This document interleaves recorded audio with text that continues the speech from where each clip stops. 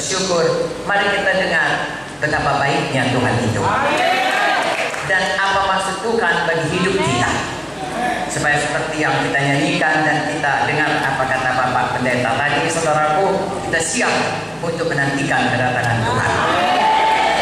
Amin. Sebenarnya saudaraku, saya dan saudara punya dua kewarganegaraan. Pertama, warga negara Indonesia. Amin. Tapi ada lagi satu kewarganegaraan yang tidak nampak dengan mata. Tuhan Yesus berkata, kerajaanku bukan dari dunia ini. Namanya warga negara sorga. Kalau warga negara Indonesia ada KTP-nya, ya. Tapi kalau warga negara sorga nggak ada nampak, tapi itu kekal selamanya. Haleluya. Mari kita menjadi warga negara Indonesia yang baik dan warga negara sorga yang baik.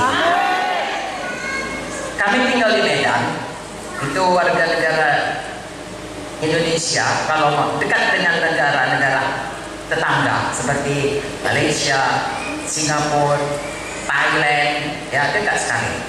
Jadi sewaktu-waktu kami terbang setengah jam, kami sudah sampai. Tapi biarpun cuma setengah jam ke Penang, kami harus punya paspor. Kalau tidak, di bandara atau sebelum pun terbang sudah disuruh pulang. Mengapa tidak punya paspor? Kalau mau masuk, saudaraku, ke satu negara harus punya paspor. Saya dan saudara juga harus punya paspor warga negara sorga. Haleluya. Warga negara kita kalau paspor ke Malaysia minta kepada departemen ya imigrasi. Jadi kalau kita mau masuk warga negara sorga harus ada paspornya darah Yesus.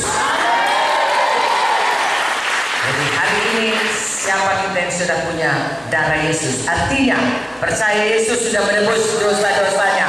Puji Tuhan, semua sudah punya paspor untuk masuk kerajaan sorga. Amin. Jadi saudaraku, yang paling penting hidup ini bagi kita dan bagi orang-orang yang kita kasihi tentunya, dan bagi semua manusia, yaitu punya paspor ke sorga. Artinya punya darah Yesus yang menyucikan dosa-dosanya.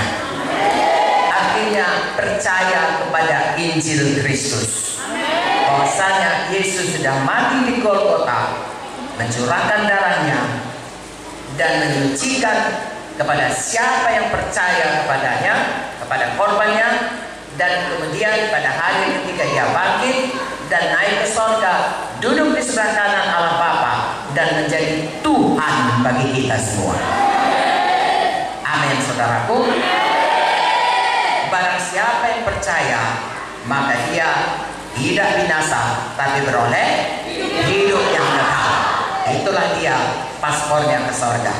Saya dan saudara hari ini sudah mengaku kita percaya Yesus.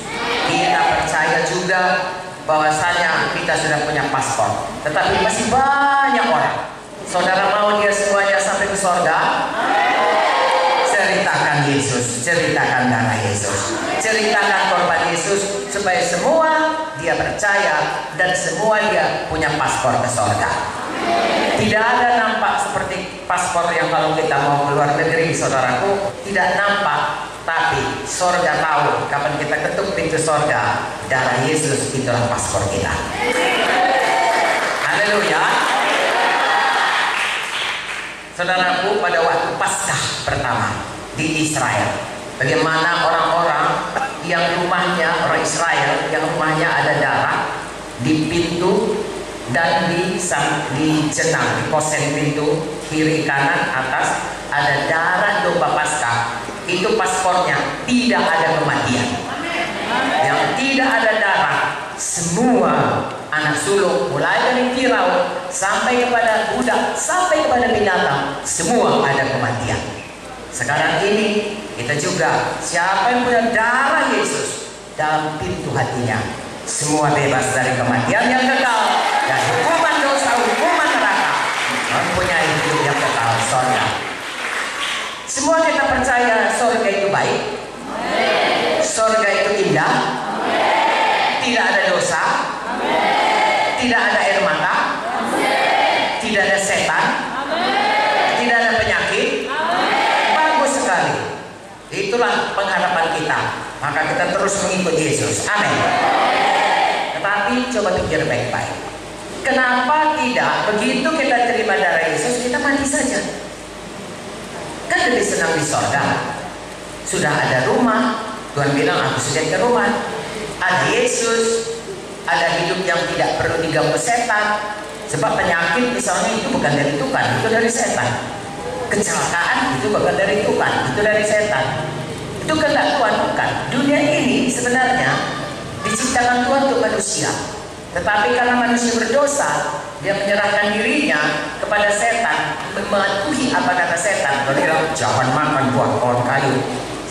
Ada Hawa memakannya, Adam memakannya, jatuh kepada dosa. Lalu dunia ini berubah. Tangannya dan langsung berubah. Tadinya Adam dan Hawa suka bersekutu dengan Tuhan.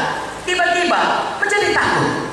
Pertama sekali perkataan aku takut Tuhan adalah sesudah manusia berdosa.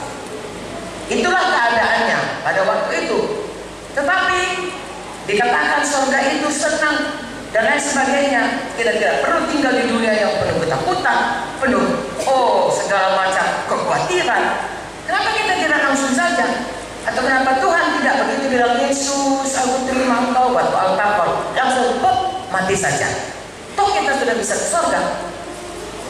Hari ini saudaraku kita lihat dari firman Tuhan, karena ada rencana Tuhan bagi saya dan saudara. Sesudah terima Yesus ada rencana Tuhan. Sedikit hari ini punya kesempatan sebentar ini, saudaraku saya sampaikan supaya jangan ada kita yang gagal. Sudah pasti ada rencana Tuhan, maka Tuhan berikan kita tinggal di dunia ini. Sudah pasti ada rencana Tuhan. Kenapa sampai umur 77 tahun saya masih hidup? Ada rencana Tuhan dalam hidup saya.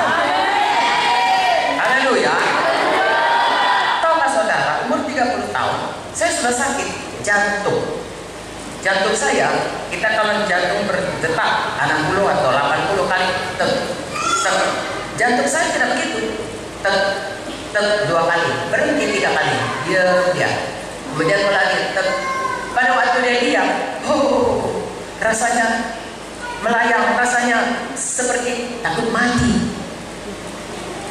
Saya dokter saudaraku, justru dokter lebih takut lagi karena itu bisa mati. Tapi puji Tuhan, Yesus hidupkan saya lagi. Saya ada di sini. Guru saya, profesor bagian penyakit jantung bilang, pasang pacu jantung. Artinya kira-kira pakai baterai jantungnya.